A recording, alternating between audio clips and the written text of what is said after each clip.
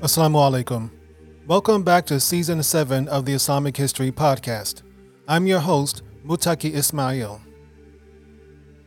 In this season, we are discussing the Bosnian War of the 1990s. This is episode 7-14, Bosnia and Srebrenica. Before we get into the episode, let's do a brief recap of where we are so far. Former President Jimmy Carter negotiates a 4-month ceasefire in Bosnia. Croatian President Franjo Tuđman makes it clear he intends to resume the war against the Serbs. When the ceasefire ends, all parties go back to fighting. In early July 1995, the Serbs close in on Srebrenica. And with that, let's discuss the Srebrenica massacre.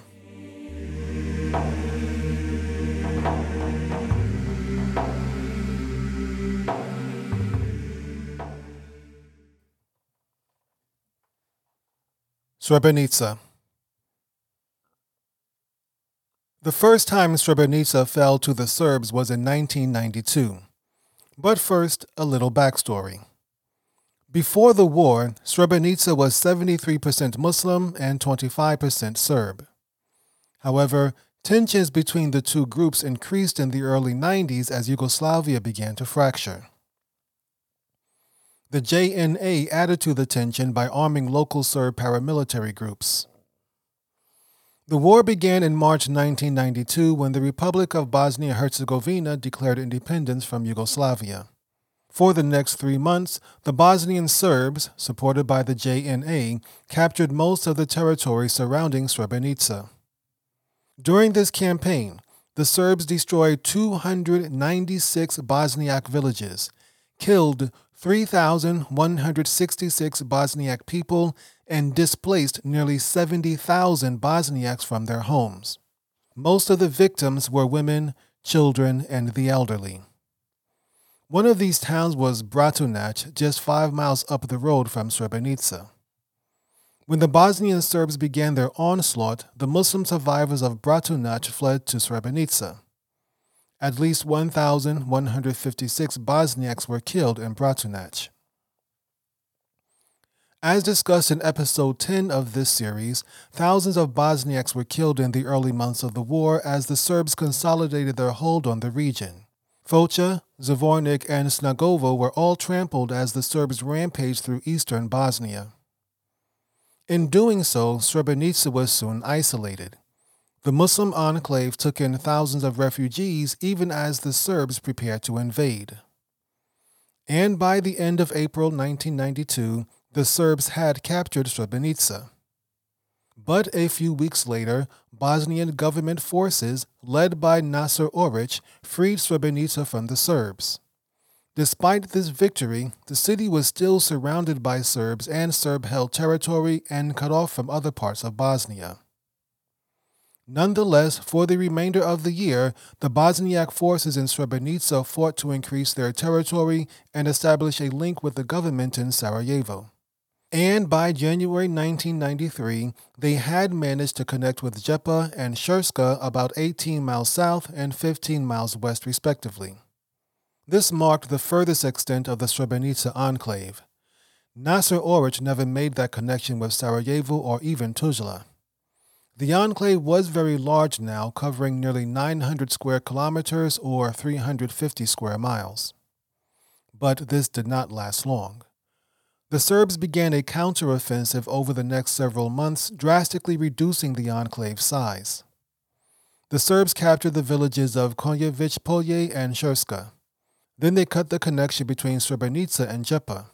The Muslim enclave shrunk down to only 150 kilometers, while thousands of refugees continued to pour in.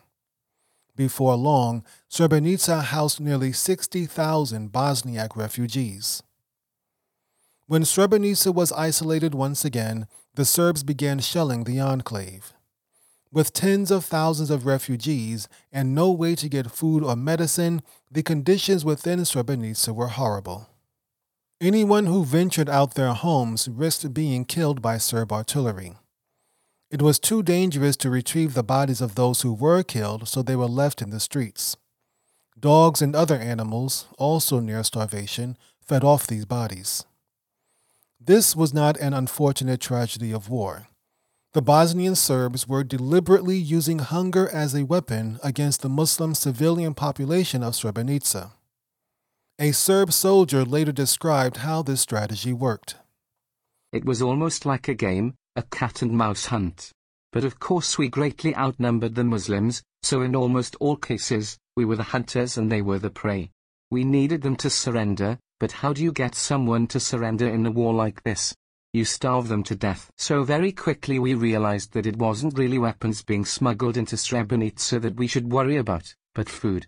They were truly starving in there, so they would send people out to steal cattle or gather crops, and our job was to find and kill them. No prisoners. Well, yes, if we thought they had useful information, we might keep them alive until we got it out of them, but in the end, no prisoners.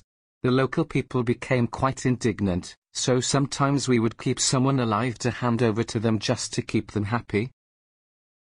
British journalist and ABC News correspondent Tony Birtley snuck inside Srebrenica in March 1993. He filmed the residents of Srebrenica near starvation, waiting for American planes to drop pallets of MREs, meals ready to eat.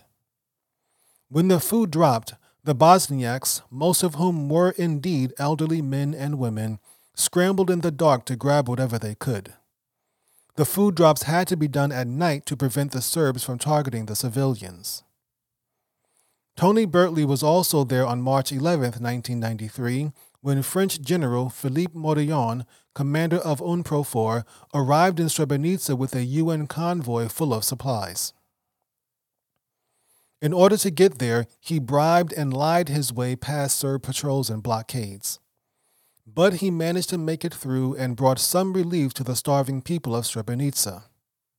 General Morillon only intended to deliver the food, get a look at the situation in Srebrenica, then leave. However, when he tried to leave, hundreds of desperate Bosniaks surrounded his APC, begging him to stay. General Morillon relented. He raised the UN flag over the local post office and told the gathered crowd, "I will never abandon you." 2 days later, he abandoned Srebrenica. To his credit, Philippe Morillon came to Srebrenica at great risk to himself and without approval from his superiors at the UN. And once he returned to Sarajevo, he was quietly punished for taking this initiative and fired as UN commander in Bosnia. But for the short period Morillon was there, the shelling stopped and food and supplies flowed into the enclave. The Serbs were not so audacious to attack a city where the UN commander resided. Once he was gone, the Serbs picked up right where they left off. The shelling of Srebrenica immediately resumed. During this barrage, they killed over 50 Bosniaks in less than an hour, most of them children playing in a schoolyard. If nothing else, Morillon's visit to Srebrenica did have some influence on the UN. On April 16, 1993, the Security Council passed Resolution 819, which declared the Srebrenica enclave a safe area. The exact words of the resolution stated, "All parties, and others concerned, treat Srebrenica and its surroundings as a safe area, which should be free from any armed attack or any other hostile act." 20 months later, in January 1995, during Jimmy Carter's ceasefire, a Dutch battalion of UN peacekeepers arrived to protect Srebrenica. Their fancy weapons and armaments looked impressive, and there was hope that the Serbs, Bosniaks, and Croats would work out a peace deal. With the UN forces now in Srebrenica, the Bosnian government needed Nasser Oric elsewhere. He left behind a small Muslim force, perhaps hoping things would get better in Srebrenica now that the UN peacekeepers were there. Of course, as we know from the previous episode, that did not happen. As winter turned to spring and the ice thawed, tensions escalated between the Serbs and the Muslims. By the time the ceasefire expired on May 1, 1995, nobody was talking peace except the UN, and nobody took them seriously. The Serbs launched a major offensive to capture the remaining Muslim enclaves in the east and end the war before the next winter. But the Bosniaks and Croats had signed an agreement ending hostilities between them and were now working together against the Serbs. Furthermore, the Bosniaks had somehow obtained military-grade equipment including artillery and anti-tank weapons. In mid-June, they launched a blistering attack against the Serb forces surrounding Sarajevo, making significant gains. Taken aback by the ferocity of the Bosniak offensive, the Serbs continued with their plan. They began shelling Srebrenica again on July 6 and over the next 3 days closed in on the enclave. On July 8th, the Serbs were pushing forward, the Dutch and Muslim defenses had been overrun, and the fall of Srebrenica was imminent. Bosnian President Alija Izetbegović wrote the British Prime Minister on July 9th requesting immediate help in Srebrenica. He warned John Major the Serbs had launched a massive mechanized infantry attack on the enclave and the UN peacekeepers were either unwilling or unable to protect the city. More than 60,000 civilians, predominantly women, children, and the elderly, have found themselves in life-threatening danger, wrote the president. I urge you to prevent new acts of terrorism and genocide against the civilian population of Srebrenica. Later that day, Yasushi Akashi summoned British General Rupert Smith and French General Bernard Janvier to discuss the situation in Srebrenica. Rupert Smith wanted to use force against the Serbs to protect Srebrenica. However, Bernard Janvier disagreed, saying the UN should not impose its will on the Serbs. There was some speculation at the time that Janvier had made a deal with Serb commander Ratko Mladic not to use airstrikes if the Serbs did not harm UN hostages. Whether that was true or not, Yasushi Akashi decided to go with Janvier's assessment, later stating he did not believe air power was necessary. Meanwhile, those who could flee Srebrenica did so as the Serbs intensified their artillery barrage. They overran another UN post, taking more Dutch soldiers hostage. The next day, July 10th, the Dutch commander called for airstrikes as Serb forces amassed on the hills leading into the enclave. But he was overruled by French General Bernard Janvier. Later that day, the Dutch called for another airstrike and this time Janvier approved it. But he said they would have to wait until the next morning. The next morning, the Dutch commander at Srebrenica was informed his airstrike request had been denied. It turns out he had filed it improperly and would have to resubmit it. By the time a new request was filed, the warplanes, which had been circling in the air for over an hour, were out of fuel and had to return to base in Italy. When they were finally refueled and ready to go, General Janvier again hesitated to approve the airstrikes. When he finally did approve them, nearly 4 hours had passed. 2 Dutch warplanes attacked and destroyed 2 Serb tanks near Srebrenica. A third strike was forthcoming but was called off when the Serbs threatened to kill their Dutch hostages. It did not matter anyway because by now it was too late. The Serbs were on the verge of taking Srebrenica. While all this was going on, 20,000 Muslim refugees were fleeing for another UN base at Potocari, about 3 miles north of Srebrenica.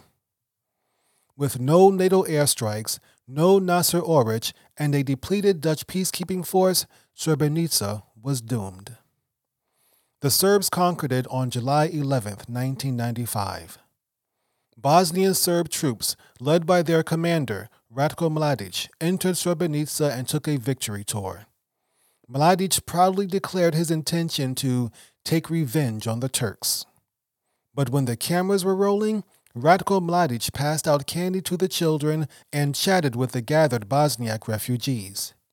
He assured them no harm would come if they followed orders. He said the women, elderly, and children could leave, but the men and boys had to stay behind for questioning. As the city fell, thousands of refugees attempted to board buses leaving Srebrenica. The Serbs detained all males between the ages of 12 and 77. Only women, the very young, and the very old were allowed to board the buses. The Muslim defenders of Srebrenica and 12,000 Bosniak men fled the enclave.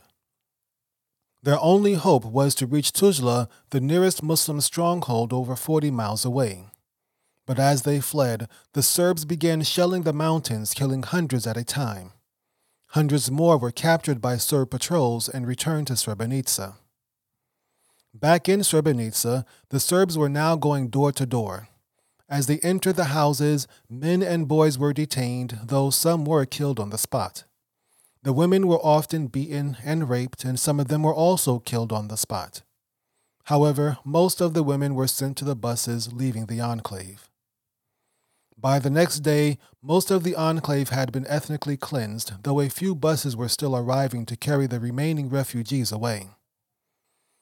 Hundreds of Bosniak men and boys were being held in warehouses and trucks. About 1,000 were taken from Srebrenica to a schoolhouse in Karakai, about 20 miles away. The Serbs demanded the Dutch soldiers expel 5,000 refugees holed up in their base in Srebrenica, and the Dutch complied. On the morning of July 13, 1995, the systematic killings began. The captive men and boys were not taken to prison camps to die slowly through torture and malnutrition. Instead, they were taken to open meadows and soccer fields and empty warehouses. Some were bound, forced to lay down, and methodically shot in the head. Some were lined up against walls and sprayed with machine gun fire. Some were packed into warehouses while grenades were thrown inside. Those at the schoolhouse in Karakai were led into the schoolyard and gunned down. By July 16, 1995, nearly 8,000 Bosniak men and boys had been killed. Zepe falls to the Serbs. While some Serbs were committing genocide in Srebrenica, other Serbs were bombarding Zepe, another Muslim enclave 15 miles south. Just like Srebrenica, Zepe was a designated UN safe area.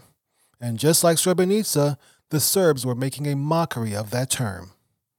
On July 12, 1995, the day after Srebrenica fell, Serb leader Radovan Karadzic warned the Bosnian defenders of Zepe to lay down their arms and surrender. Meanwhile, U.S. officials were predicting Zepe would fall within a day. They were wrong. It fell within a week. Everyone knew the UN was powerless to stop the Serbs. Bosnian government officials denounced the UN, calling on the organization to take serious action against the aggressors. Before the war, Zepe was a small village, predominantly Muslim, with a population of less than 500. Like Srebrenica, it had the unfortunate luck of being in eastern Bosnia, where the Serbs planned to create their superstate. By the summer of 1995, however, it held over 16,000 refugees. As it became clear that Zepe would fall, France demanded force be used to stop the Serbs and reestablish Srebrenica as a safe zone. Neither the U.S. nor the UK were willing to do that, though they were not yet aware of the massacres at Srebrenica. Back in Washington, D.C., President Clinton's Republican opponents criticized his lack of action in Bosnia. Senator Bob Dole, who had shown concern about the Balkans for years, demanded the arms embargo be lifted. On July 17th, Zepe's Bosnian Muslim defenders turned back a Serb assault. This was astonishing considering the Bosniaks were outgunned and outmanned. But it only delayed the inevitable. The situation was growing desperate. The Bosniak defenders threatened to take the Ukrainian UN peacekeepers hostage if NATO did not send warplanes.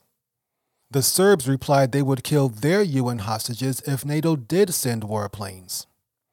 They needn't have worried. The United Nations had written off Zepe, stating it could not be defended. The UN had stopped trying and had stopped pretending to look like they were trying. July 18, 1995, and the Serbs were less than a kilometer from Zepe. By this time, thousands of refugees from Srebrenica were arriving in Tuzla. They told stories of mass executions at the fallen enclave. As these stories spread, Bosnian President Alija Izetbegović was growing frantic. He scrambled to negotiate a surrender of Zepe, but Radovan Karadzic refused to talk to him.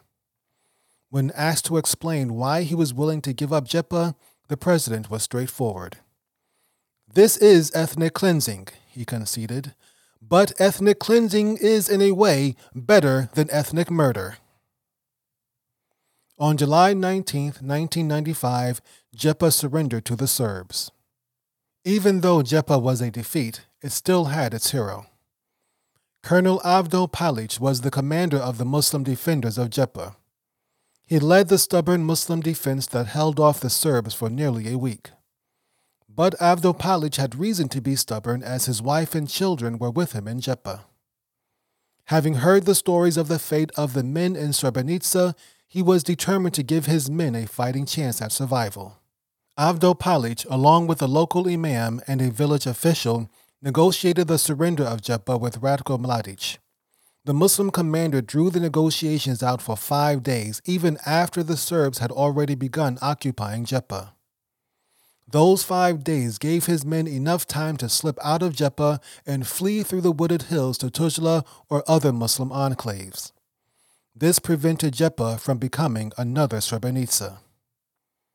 When the Serbs realized they'd been fooled, they arrested Palic and the others with him. They were taken to a prison camp and never seen again. 13 years later, in 2008, a mass grave in Republika Srpska was unearthed. From amongst the many bodies pulled from this grave, DNA analysis positively identified one of them as Colonel Avdo Palic. Bihać. As discussed in the previous episode, the Bosnian Serbs had developed a plan to bring the war to a swift end. This plan included capturing Srebrenica, Zepe, Gorazde, and Sarajevo in the east, as well as Bihać in the west. Despite the setback in Sarajevo, everything had been going according to plan so far for the Serbs. They had taken Srebrenica and Zepe with relative ease.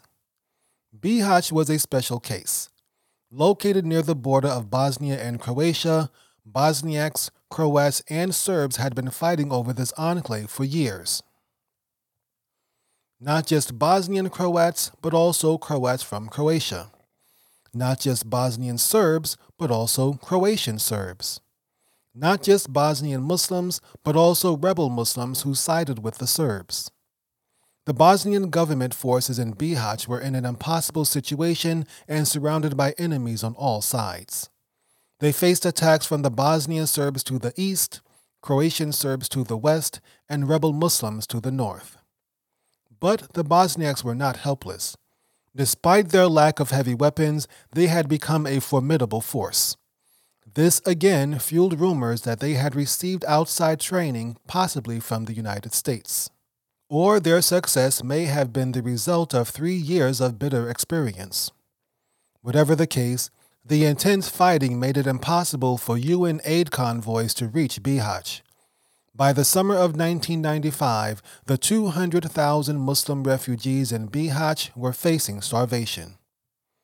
A key moment came on July 22, 1995, when Bosnian President Alija Izetbegović and Croatian President Franjo Tuđman signed the Split Agreement.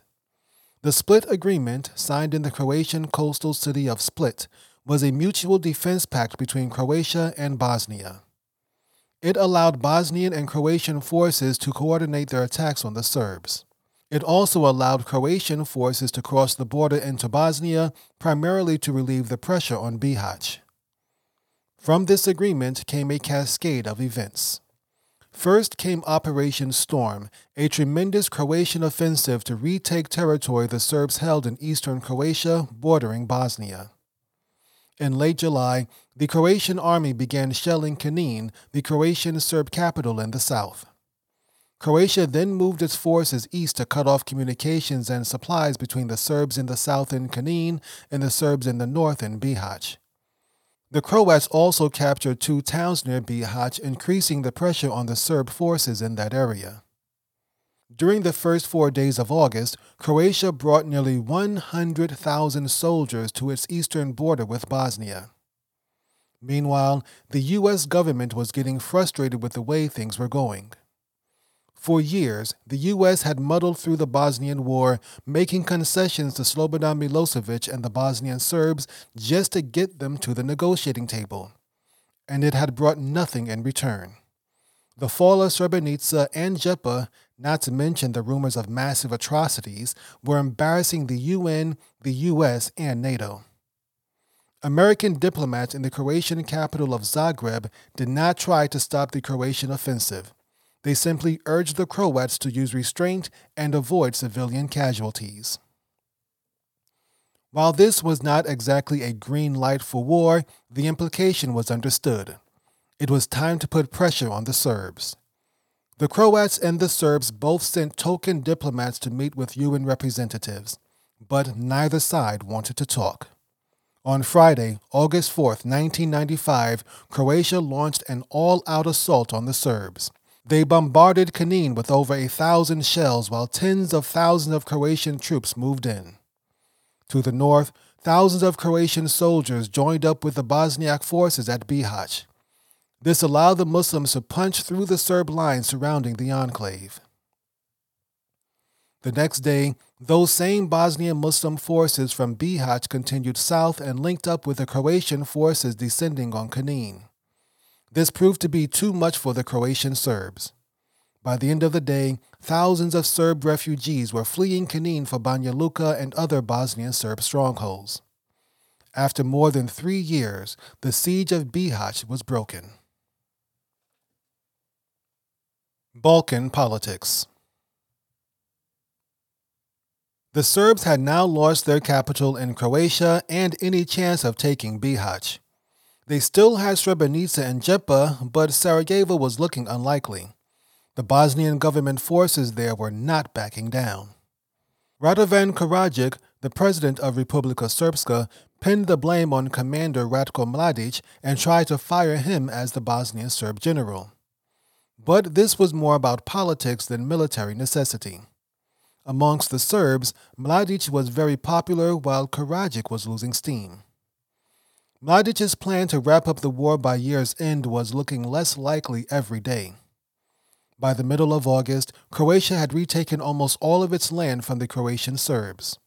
The only part left was a small holdout bordering Serbia. This led to 250,000 Croatian Serb refugees flooding into Bosnia and Serbia. There were also political tensions within the Bosnian government. President Izetbegovic, having been repeatedly led down by the UN and the West, had begun seeking help from various Muslim nations. This included Turkey, Pakistan, Saudi Arabia, and Jordan. His relationship with these other Muslim countries led to accusations that Izetbegovic wanted Bosnia to become an Islamic state. Opposite him was Bosnian Prime Minister Haris Silajic. Silajic advocated for a secular government based upon a Western model. Haris Silajic threatened to resign when President Izetbegovic chose Mohamed Sakrbi as his foreign minister. Sakrbi came from a well-educated religious family and was a longtime rival of Silajic. While the politicians were bickering, the war dragged on, and the Bosnian Serbs renewed their efforts to capture the final Muslim enclave in the east, Gorazde. In the next episode, we'll discuss how the Bosnian War came to an end.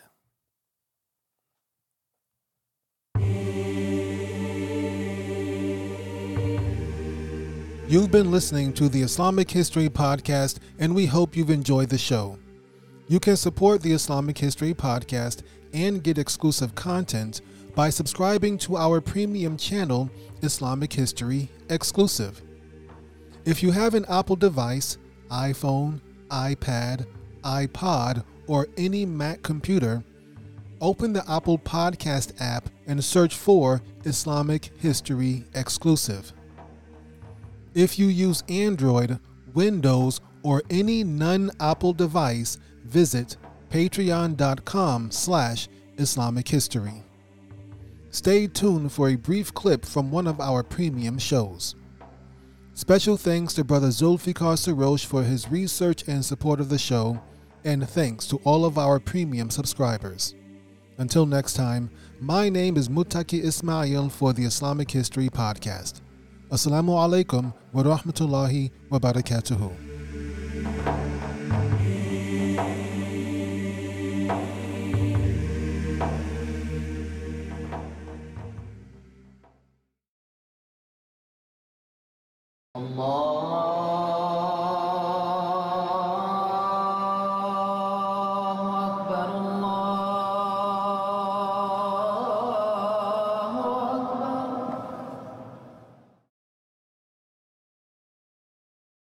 But overall, it was just that the Muslim empire had grown too fast, too quickly, and the Muslims had not established or created the proper infrastructure to meet the growing needs of a growing empire. Eventually, however, a group of disgruntled men attacked Uthman ibn Affan in Medina, killing him and severely injuring his wife. Many of these people who attacked and killed Uthman also advocated for yet another companion named Ali ibn Abi Talib to become the next caliph. Ali ibn Abi Talib also was Prophet Muhammad ﷺ's cousin. However, the death and the killing and the assassination of the caliph by other Muslims made many people turn against Ali, especially since he was being supported by the same people who had killed Uthman ibn Affan. So there were many prominent Muslims who refused to recognize Ali as caliph, particularly Aisha ibn Abi Bakr, who was the Prophet's widow, and Muawiyah ibn Abi Sufyan, who was related to Uthman and was also the governor of Syria. Muawiyah, as I mentioned, was Uthman's cousin, therefore he was also from the Umayyad clan. He was suspicious of Ali suddenly being elevated and promoted as the caliph, and he refused to pledge allegiance. Aisha also refused to pledge allegiance, both of them demanding that Ali turn over those people who were responsible for Uthman's death. Ali said he couldn't do that until he had the full support of the empire, and that's where the impasse began. Aisha led a group of people to invade Basra and remove Ali's governor. Ali then responded by taking an army of his own to Basra, and this ultimately led to the Battle of the Camel, the first true battle between Muslims. Ali won the battle. Aisha did survive. However, with this first battle between Muslims, the damage was severely done, and the Muslim world was forever fractured in many different ways. Ali won the battle, but his reputation was also tarnished because he fought the Prophet's wife. Ali realized that he could not stay in the Hijaz, that is Medina, which had been the capital of the Muslim world since the time of Prophet Muhammad ﷺ. So he moved his capital to Kufa, which is in Iraq, and he began to prepare to battle Muawiyah, who was, of course, the governor of Syria. After a series of battles and negotiations and discussions and counter-rebellions, Muawiyah ultimately began to gain the upper hand. Unlike Muawiyah, Ali also had to deal with a group of people known as the Khawarij. Muawiyah, as the governor of Syria, held a firm control over Syria. Syria was well managed. Syria had been under the Roman Empire. They were used to a bureaucracy and a government, and Muawiyah fit in very well. And he was, despite his many flaws, he was a very good administrator. Ali was ruling over rough and tumble Iraq and Syria, which had been under the Persian dynasty for so long, and he just did not command the same respect that Muawiyah did. And the area that Ali was ruling over was much more difficult to control, much more difficult to contain. So Ali had to deal with people who felt within his own borders, who felt that he should not have been the leader and that he was actually causing harm to the Muslim world. Muawiyah did not really have to deal with that. So Ali was fighting an enemy within as well as Muawiyah, his enemy without. In any case, the Khawarij believed that all Muslim leaders of their time had gone astray and they needed to be removed, even if that meant doing it violently. Most of these Khawarij were in Iraq and Persia, so as we mentioned, it was more of a problem for Ali than it was for Muawiyah. After 5 years of fighting against Ali, a group of Khawarij finally managed to assassinate Ali. With Ali now dead, Muawiyah eventually assumes the caliphate and subdues or makes peace with Ali's remaining supporters.